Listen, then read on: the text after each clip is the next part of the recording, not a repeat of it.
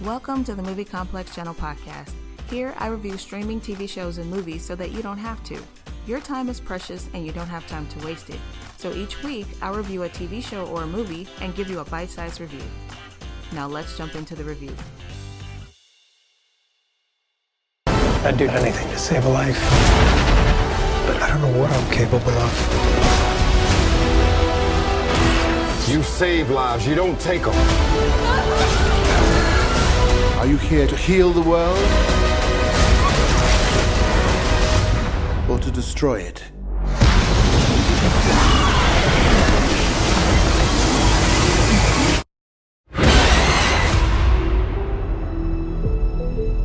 Morbius. Morbius is yet another Sony property that was acquired from Marvel. Morbius follows Michael Morbius, a doctor with a rare blood disease that limits his mobility and lifespan.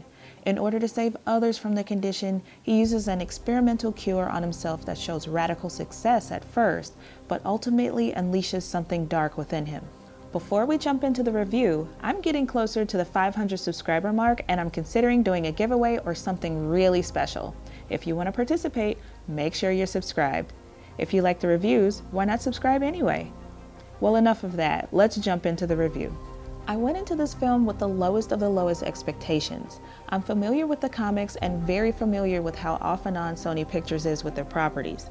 That being said, I was really surprised with how this property was handled. I'm a fan of vampire lore and I love that they stuck some classic Dracula vampire lore into this story. If you're not a fan of anything vampire or if you're not acquainted with anything Dracula, in the book Bram Stoker's Dracula, Dracula traveled to England by way of ship. This chapter of the book is narrated by the ship's captain, who writes of strange boxes aboard the ship and how crew members began disappearing until he alone remained to stay the course to England. The origin of the character Morbius turning into a vampire occurs on a ship out at sea because the experiment Michael Morbius was working on was extremely experimental and extremely illegal. Great writing, even if the story was taken from another source. It's an explanation that makes sense as a writer, and I can't pick it apart. Now, Morbius's powers weren't over the top, but the CGI looked very reminiscent of the 90s. It was really noticeable during fight scenes and it turned me off a little bit.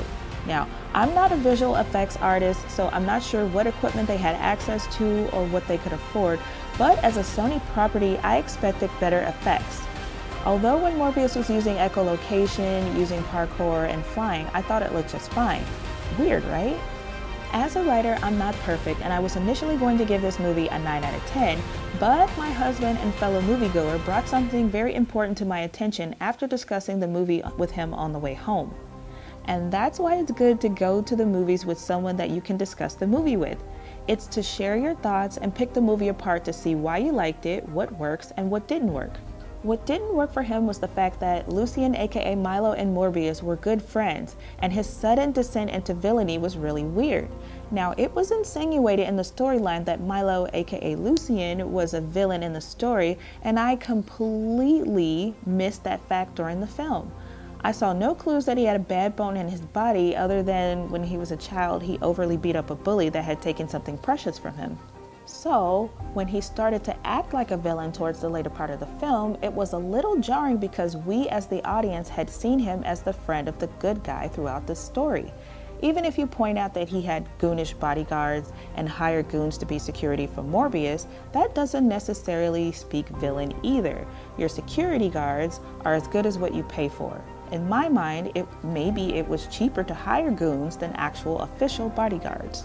On a side tip, for all you Underworld fans out there, did you notice the character names Lucien and Michael? I was like, is Kraven on the way? Then my husband was like, there's a villain called Kraven the Hunter. And I was like, oh no, maybe eventually we'll have a movie with Michael, Lucien, and Kraven in it.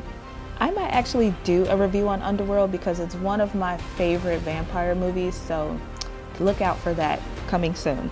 Aside from that, the movie was enjoyable, action-packed, and fun. I give Morbius a solid 8 out of 10.